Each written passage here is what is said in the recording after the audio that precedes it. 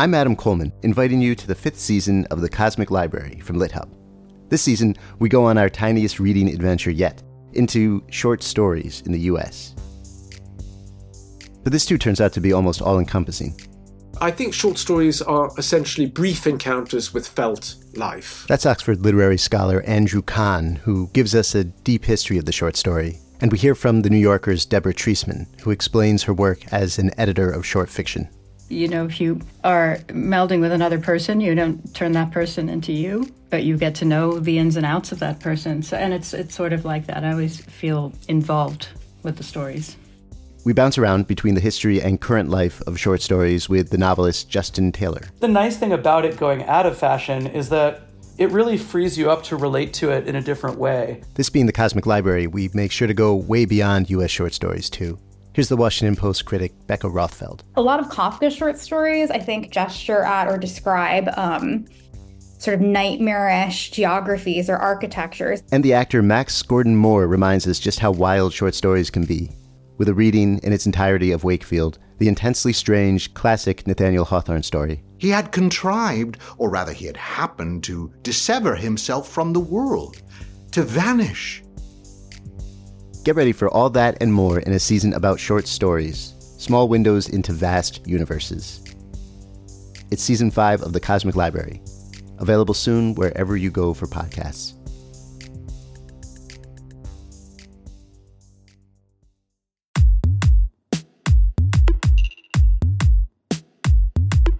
Hello, this is the Fiction Nonfiction Podcast from Literary Hub, where we believe that every issue in your Twitter feed or on the evening news has already been tackled somewhere in literature. I'm Whitney Terrell, the author of the novel The Good Lieutenant.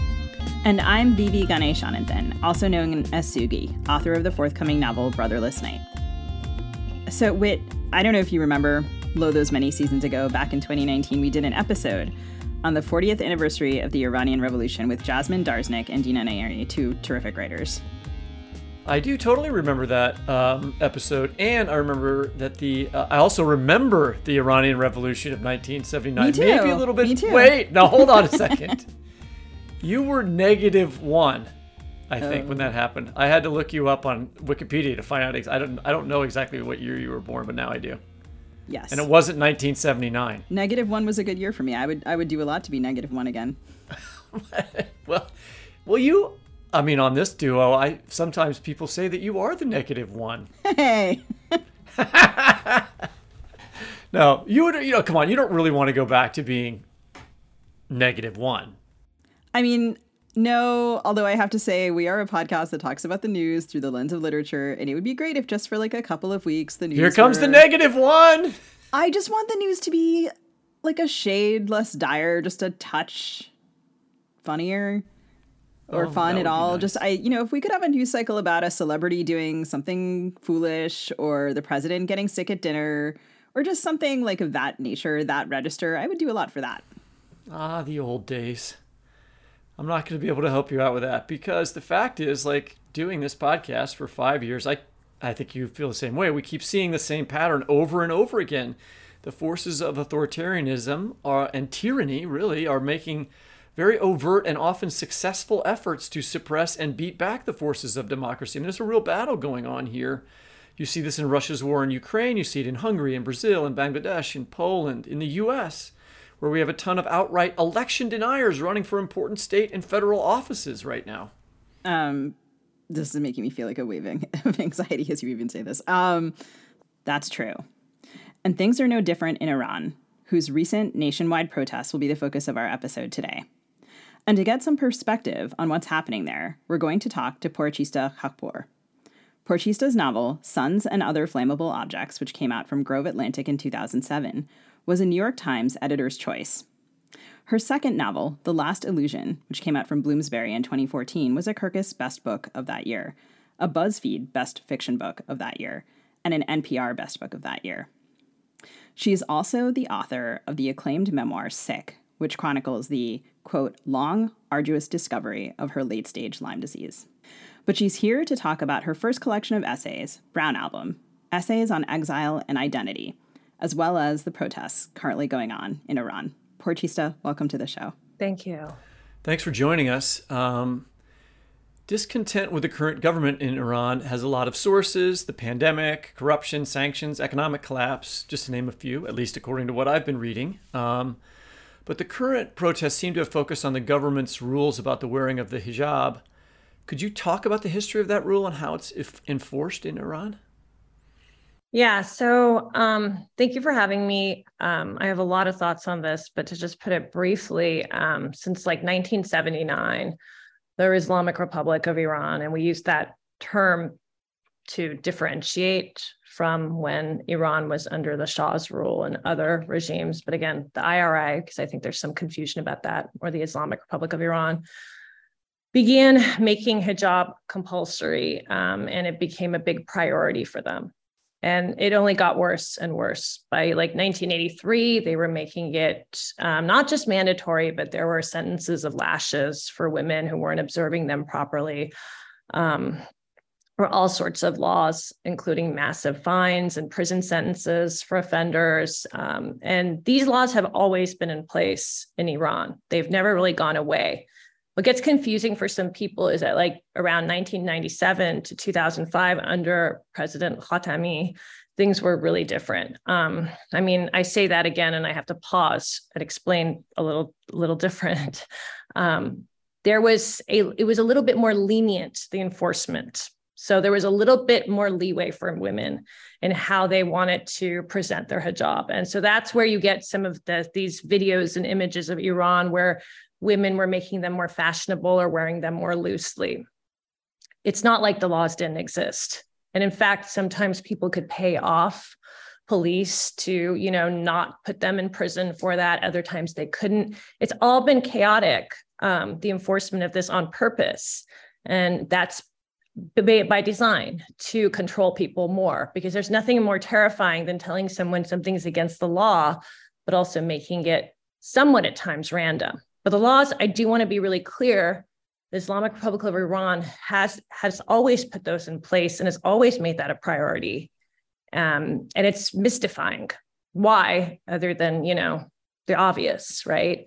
A desire to control women, a desire to control the whole population, a desire to control, youth, and to spread fear. And to me, I'm a Muslim. This has nothing to do with Islam and the spirit in which people wear hijab or any sort of head covering. So this is where it's really disgusting and atrocious. A lot of us have had relatives, me included, relatives and friends who've suffered very, very harshly in prisons in Iran. Many people just saw Evin prison burning the other day.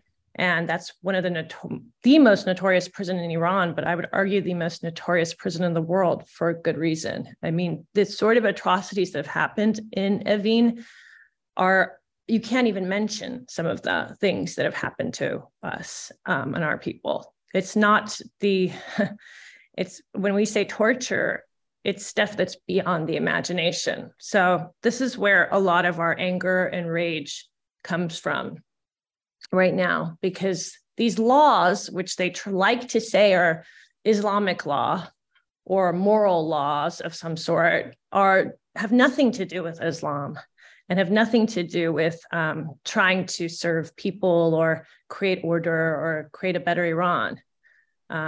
They're literally just part of evil. So, The current president, my understanding, is sort of stepped up hijab enforcement in July, which started to lead to some of these protests. And then just to sort of give a timeline for the listeners, these early protests were led by women, and they in turn became the face of these protests. And in particular, now you can tell me if I'm pronouncing this name right, because I've only ever read it. Masha Amini died on or around September 16th after being arrested on charges of not observing the hijab law. Could you talk about her case? Yes, her name is pronounced Mahsa Amini, but her actual name is Gina Amini. That's her Kurdish name, the name that her mother gave her. The government name, because Iran does not recognize Kurds as they should. They recognize them in a way, but they don't give them that because of anti-Kurd sentiment from the government, and which is also sometimes widespread. They sometimes don't call her by Gina Amini, but a lot of Iranians don't even know about that. Some do, some don't. But the hashtag is still like Mahsa Amini, but often Gina Amini also. And so I like to use both if possible, even though I, of course, recognize that Gina Amini is her name. So Raisi. So let's go to Ebrahim Raisi, the Iranian president who was elected in 2021. Everybody was very afraid that when he got there, things were going to be more strict than ever. And he sort of, my feeling is that he was capitalizing on, for instance, what they were perceiving was like a return of like Islam's popularity, you could say. I mean, a lot of this stuff was in sync with when the Taliban came back in Afghanistan. So there was a little bit, they felt emboldened, let's say, right? And so,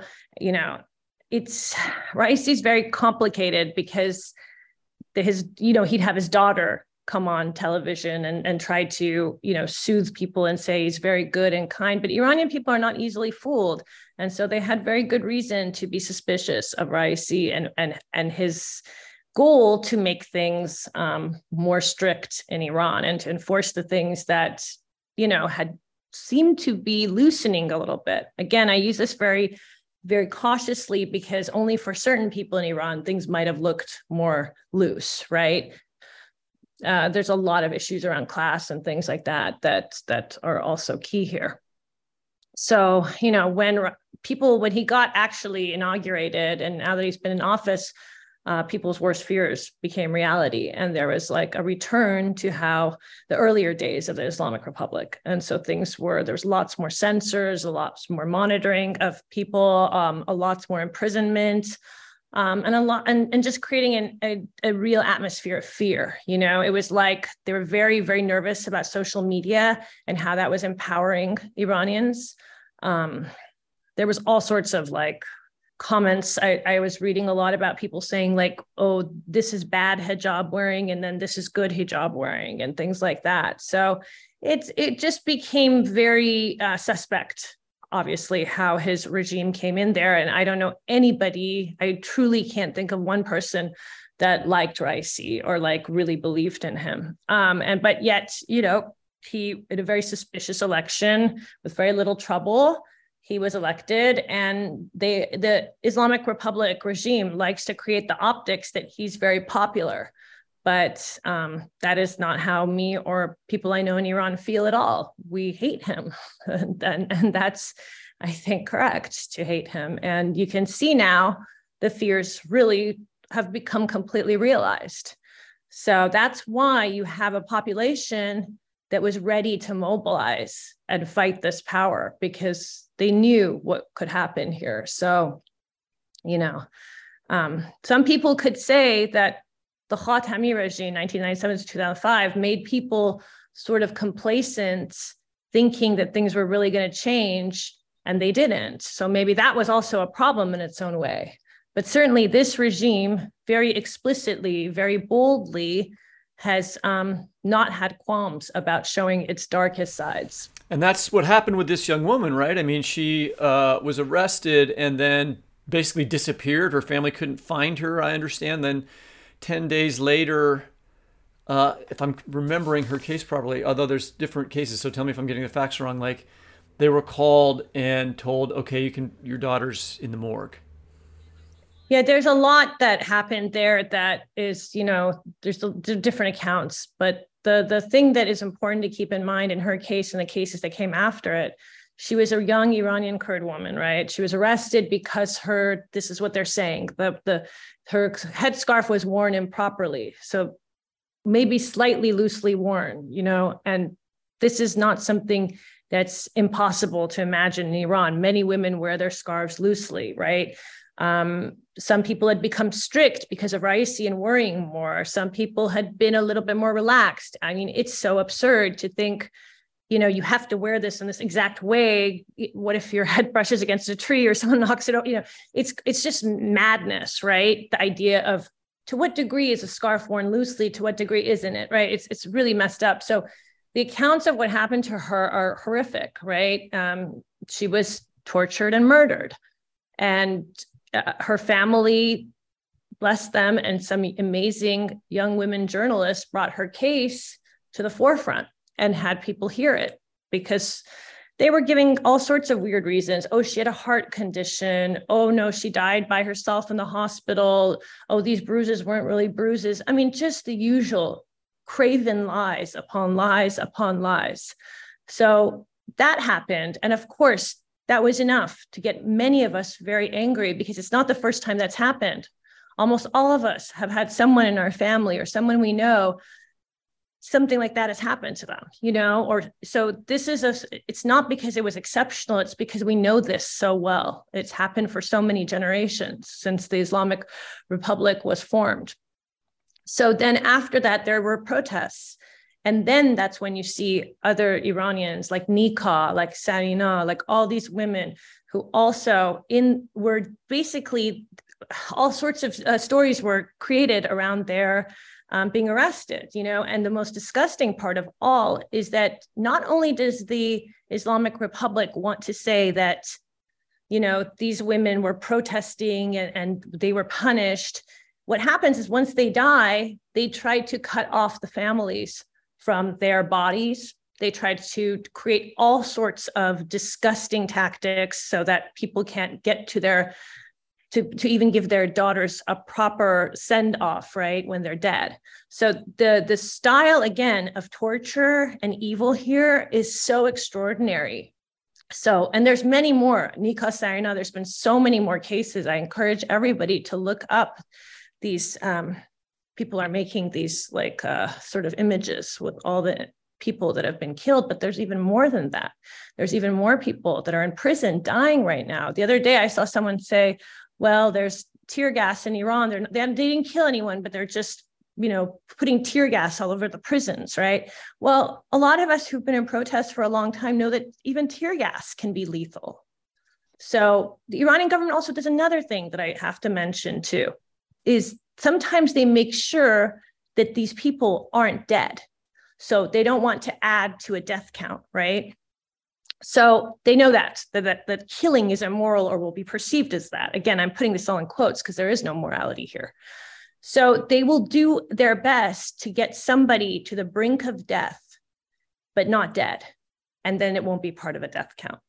So this is like what we're talking about here. This is the level of danger and sinister and true evil.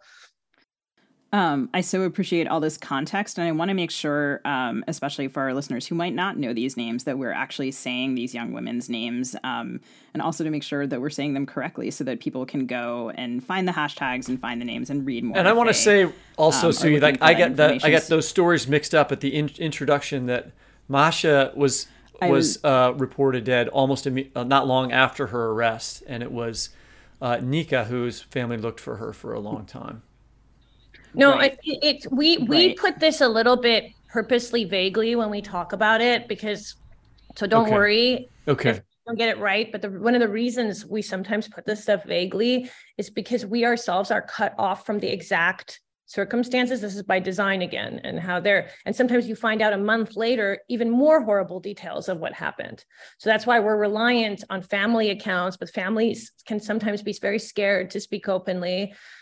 Journalists have been almost instantly imprisoned. There have been at least several dozen, maybe in the hundreds now, possibly even more, journalists who've been imprisoned.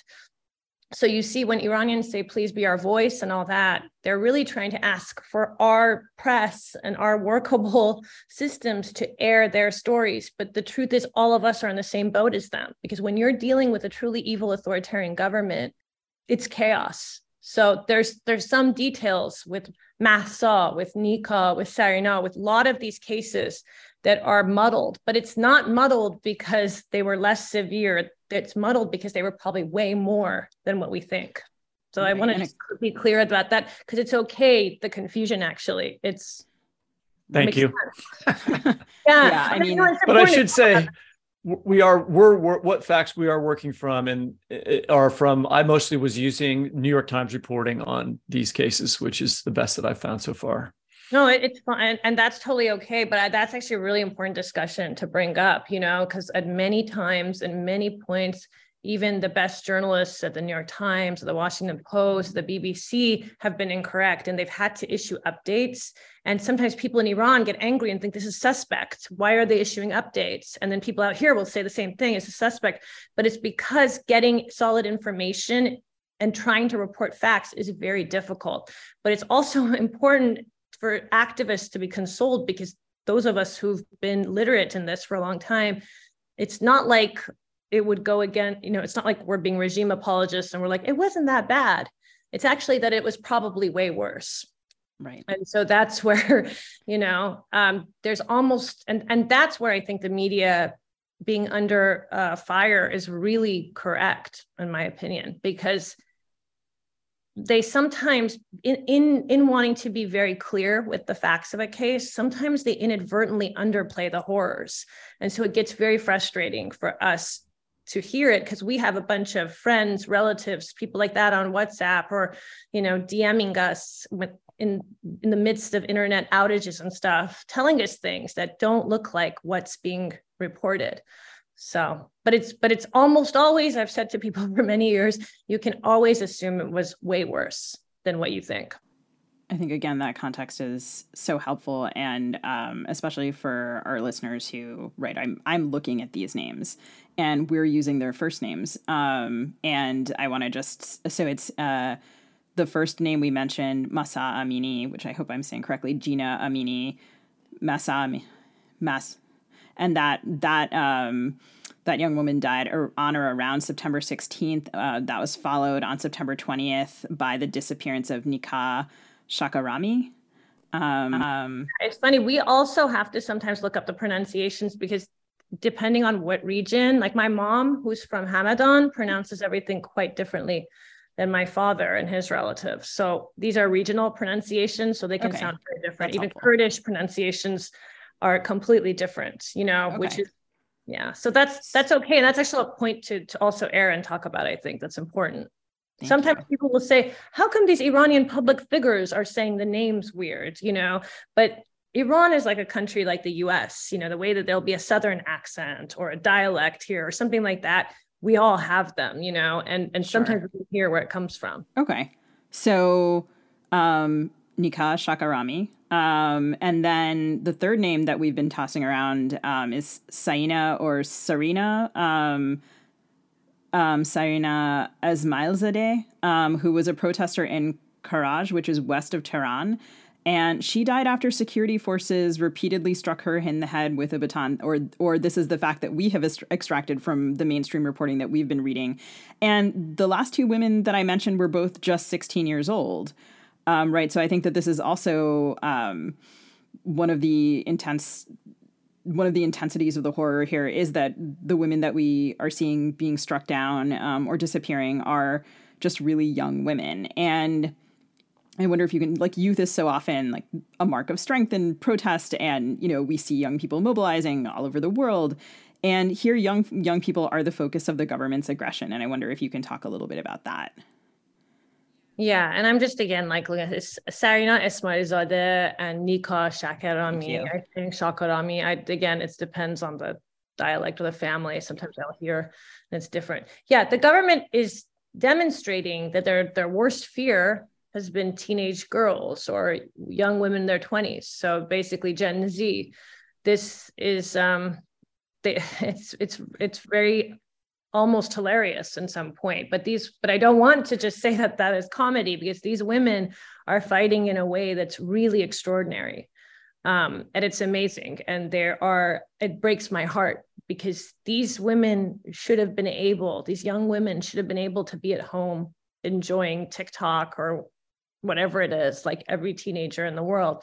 And they've sacrificed their lives. And it's very bittersweet for us. I talk all the time about how hopeful and hopeless I feel, because a part of me thinks this is so horrifying that we're sacrificing young people like this, and we all have felt this with generations of protests. We felt this way in 2009's Green Movement, and I feel like some people are forgetting about that. And that's also a very important movement to talk about, because just because it wasn't effective, because the authoritarian government of Iran is so evil, people keep not honoring the memory of Neda or a lot of the other really heroic protesters who were very much like these. So it's important to recognize that people have been risking their life for a very long time here. And what's saddest here is that these are, some of the youngest, and I hope that the change that they wanted and want will happen, but it's very hard to say with an authoritarian government that's evil and smart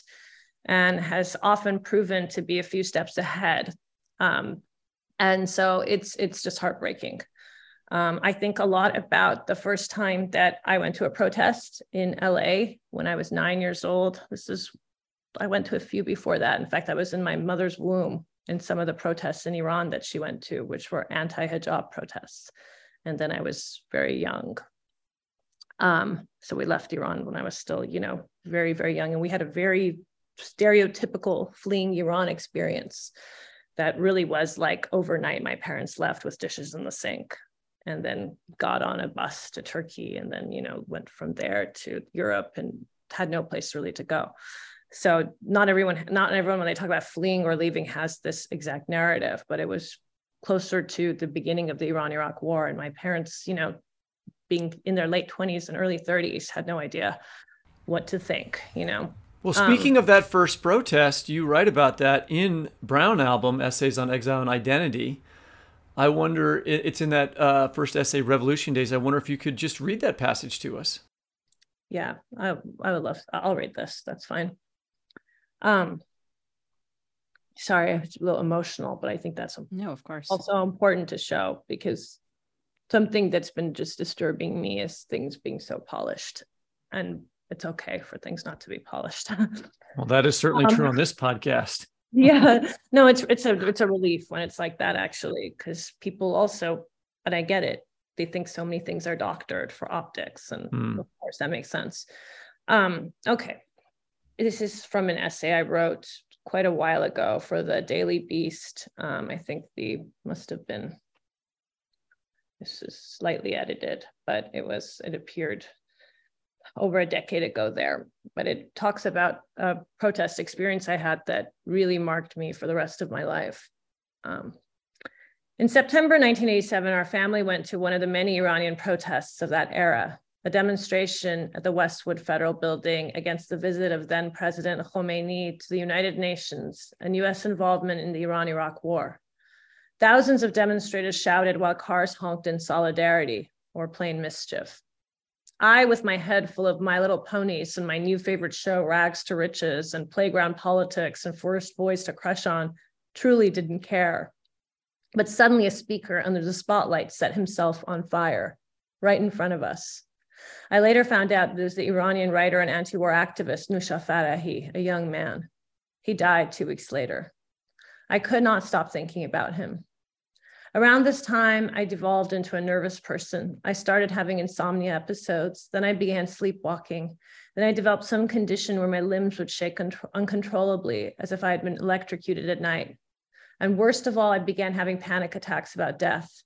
My father tried to console me by promising that when I got older, I would stop caring about dying so much. Adults joke about wishing they were dead. Maybe they even mean it, he said. I started to pray. I prayed, truly, godlessly, mimicking the generic gestures and treacly platitudes I had learned from those quivering kids perched by their windows in movies, for time to pass fast. Okay, we're going to take a short break here, and we'll be right back.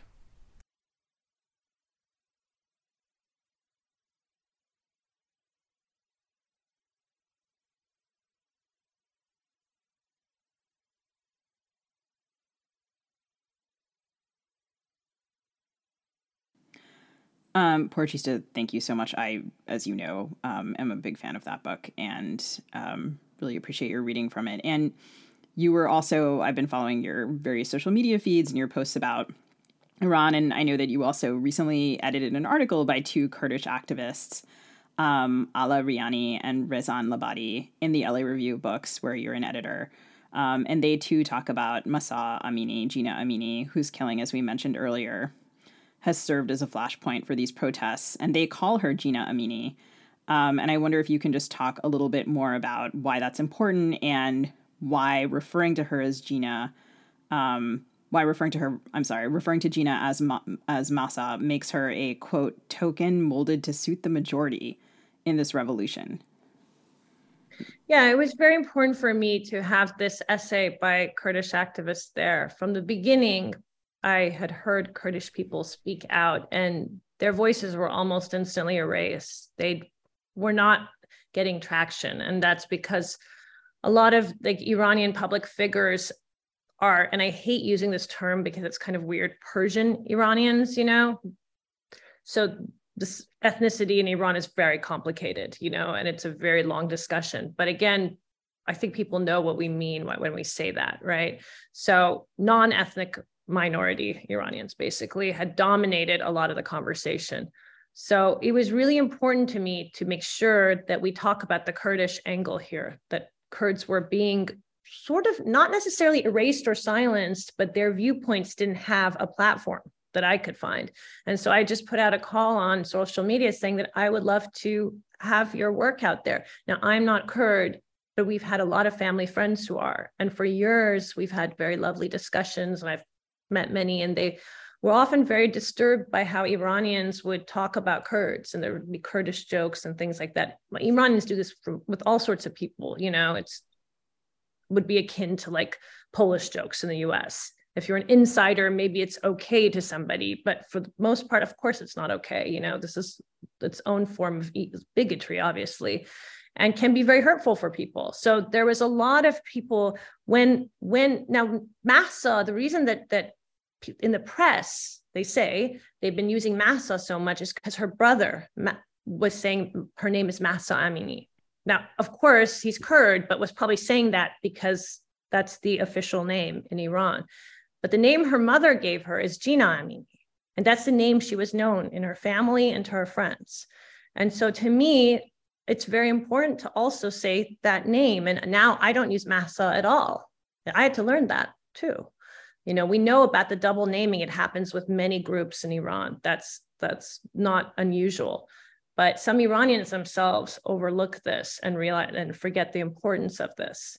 So if we could do it again, I wish it was just Gina Amini, though I respect why her brother said that and why that was used by journalists in the press. Gina Amini, Mahsa Amini, I think you can use both hashtags and that's fine. I don't think it means if someone leaves out Gina Amini that they hate Kurdish people or anything like that. But what is really important to me in this work by these activists that it was a very difficult editing job in that I wanted their integrity to be completely intact. And I had to speak very strongly to my other editors. And I had to be very, very clear that we need this essay to be exactly as they want it. And I said, I don't care if this alienates me or you guys think I'm difficult or an asshole or whatever, but this is important to me. And amazingly, you know, they were great about that. So thank you to my co-editors at LARB. And I encourage everybody, when you have work from marginalized people, to advocate in that way, you know, and to say it's very important that we don't care about house style or we don't care about a traditional essay or stuff like that. You know, in Brown Album, the last essay in this collection, I wrote to be unpublishable. That was part of the design of that final essay, because I'd gotten very frustrated by the earlier essays in the book that were, to me, because of the mainstream media that they appeared in, they had to be very much, I don't want to say compromised, but they were written in a certain style. I had started to learn the exact formula of a New York Times essay, a CNN essay, all that stuff. Well, let's talk about that mainstream media and how they're doing in America, covering this story. What's working? What isn't working? Who's doing a good job? Who isn't? And why? It's a real mess at the moment. And there will be different waves of this, you know, but today, Monday, October 17th, I know in my various groups, we're discussing how complicated and frustrating it is at the moment, because there's a lot of people that are opportunistically taking over the narratives. And these are people we've never heard from before, or these are people that were fringe, right-wing neocon characters who suddenly have made Iran their platform. I'm talking about non-Iranians mostly.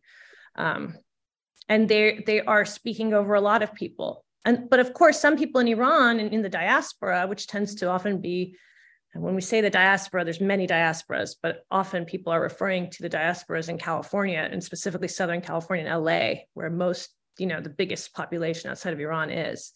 That diaspora has historically leaned conservative and sometimes all the way to neocon. And sometimes their positions have been very troubling. For instance, I remember more than once, many leaders in those communities advocating for the bombing in Iran, advocating for stricter sanctions, advocating for all sorts of things that would abuse people we love in Iran because they want to return to Iran to their mansions, and that's it. So now those people are often very well connected to media. So media, journalists sometimes don't know who to go to, and they go to the loudest voices and the voices that kind of sound right. And so there's a lot of people, I personally am very clear about my positions. I tend to swing more left, definitely left in the American terms, and certainly now left in the Iranian terms too, actually, because these things that didn't always merge are merging more in a kind of complicated way. But, I was saying today on social media, I've been seeing posts that are very pro-sanctions now from people that I would respect, saying that, no, we need to now support, sanctions. Sanctions are the way that we'll win now, because it'll put pressure on the mullahs, the clerics. Now, this is wild to me because it sort of feeds into the clerics, inadvertently feeds into their words, because they like to appear, oh, we're so poor, we're people of the earth, like salt of the earth, we are good Muslims. There's many people that believe Khamenei, the supreme leader of Iran, which again, who's not getting enough hate, by the way, he should be a focus here, because he's probably the most evil person on earth. Khamenei, some people believe, is one of the richest men in the world. And I know why they believe that. I mean, all these mullahs and clerics have children who are educated abroad. They have sports cars. They have this is very easy to verify. If they hate America so much, why are their children everywhere in America, living it up, So this Ahmadinejad was the same thing. I mean, he would pretend that he was a nobody, so like of the people, but it was bullshit too. So these guys are just geniuses at certain optics. But we know Iran has caused massive problems in the region with its neighbors. This is a fact. It's a verifiable fact. Iran has had money, and it comes from very fucked up. Sorry, I don't know if we can say fuck. Oh, no, we definitely can. Fucked up alliances with like Russia, for instance, right? I mean, Russia, China, Iran have had a very disturbing alliance there. And that's something we were talking about at the beginning of the podcast, these various authoritarian governments around the world that are sort of starting to work together in a troubling way. Yes, exactly. We're in a new era of really terrifying authoritarianism.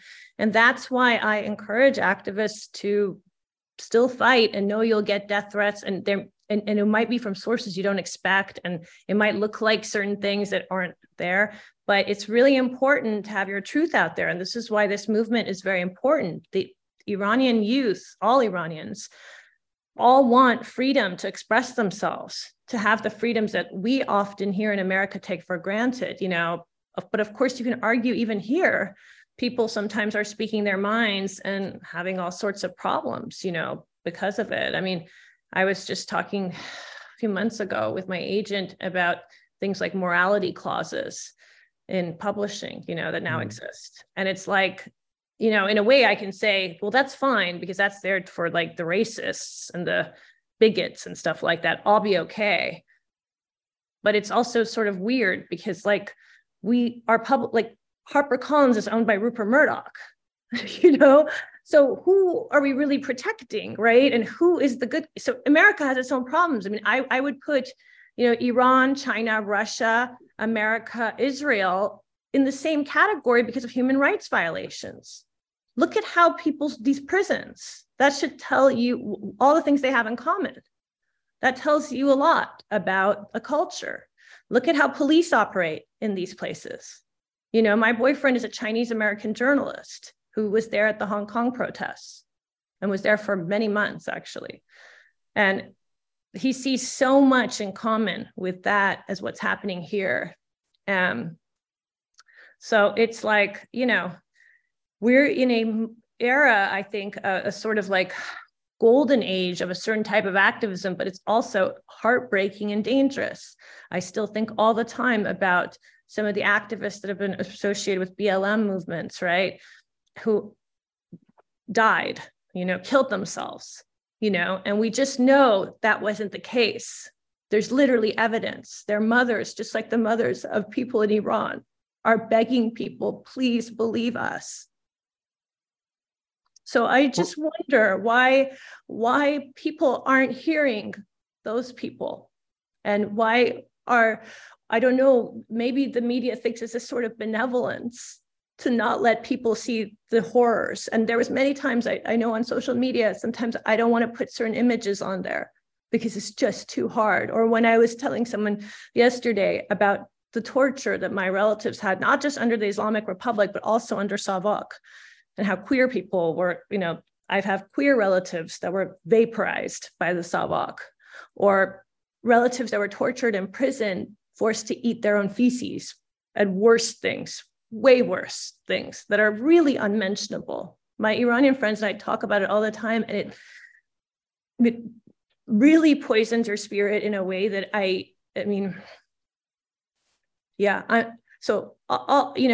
I'm sorry if I'm speaking sort of in a complicated way, but I think it's important for people to really understand just how evil the Islamic Republic of Iran is, and how this is not Islam, and how it is. And that's why all sorts of Muslim groups and Muslim countries distance from Iran, because they know that this is just pure evil. And it has a lot in common with this most grotesque types of capitalism. And, these mullahs love to make money. When they imprison people, so often people can be paid off. Or in the past, they really could. They would have the optics. Let's arrest an Iranian American academic, or these kids that have been hiking, not in the right spots in Iran, right? Let's have them there, but they're worth it to them, to the Iranian government, because why? They get that bail money.